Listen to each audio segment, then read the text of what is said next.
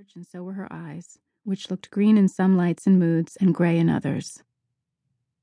So far, the ordinary observer, an extraordinary observer, might have seen that the chin was very pointed and pronounced, that the big eyes were full of spirit and vivacity, that the mouth was sweet-lipped and expressive, that the forehead was broad and full.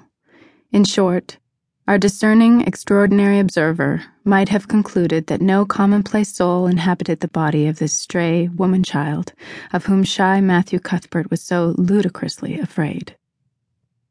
Matthew, however, was spared the ordeal of speaking first, for as soon as she concluded that he was coming to her, she stood up, grasping with one thin brown hand the handle of a shabby old-fashioned carpet-bag, the other she held out to him.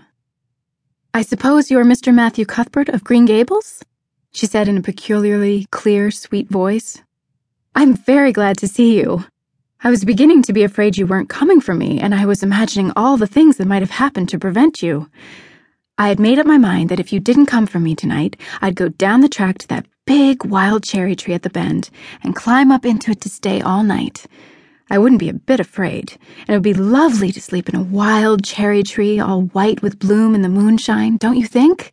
You could imagine you were dwelling in marble halls, couldn't you? And I was quite sure you would come for me in the morning if you didn't tonight." Matthew had taken the scrawny little hand awkwardly in his. Then and there he decided what to do. He could not tell this child with the glowing eyes that there had been a mistake. He would take her home and let Marilla do that. She couldn't be left at Bright River anyhow, no matter what mistake had been made, so all questions and explanations might as well be deferred until he was safely back at Green Gables. "I'm sorry I was late," he said shyly. "Come along.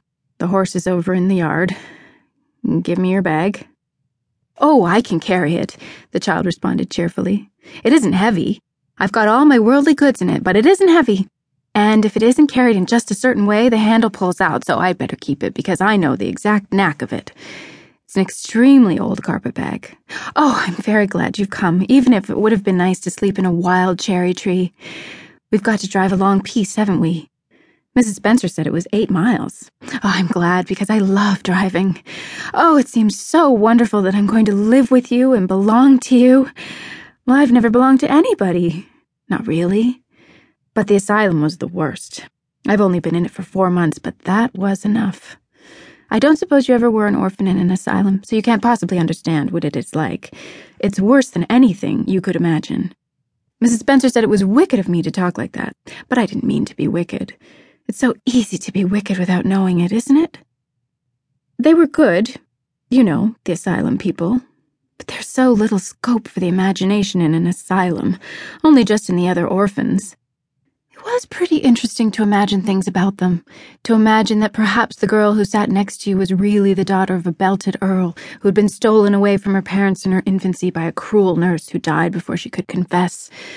I used to lie awake at nights and imagine things like that because I didn't have time in the day. I guess that's why I'm so thin. I am dreadful thin, ain't I? There isn't a pick on my bones. I do love to imagine I'm nice and plump with dimples in my elbows." With this, Matthew's companion stopped talking, partly because she was out of breath and partly because they had reached the buggy. Not another word did she say until they had left the village and were driving down a steep little hill, the road part of which had been cut so deeply into the soft soil that the banks, fringed with blooming wild cherry trees and slim white birches, were several feet above their heads. The child put out her hand and broke off a branch of wild plum that brushed against the side of the buggy. "Isn't that beautiful?" "What did that tree leaning out from the bank all white and lacy make you think of?" she asked.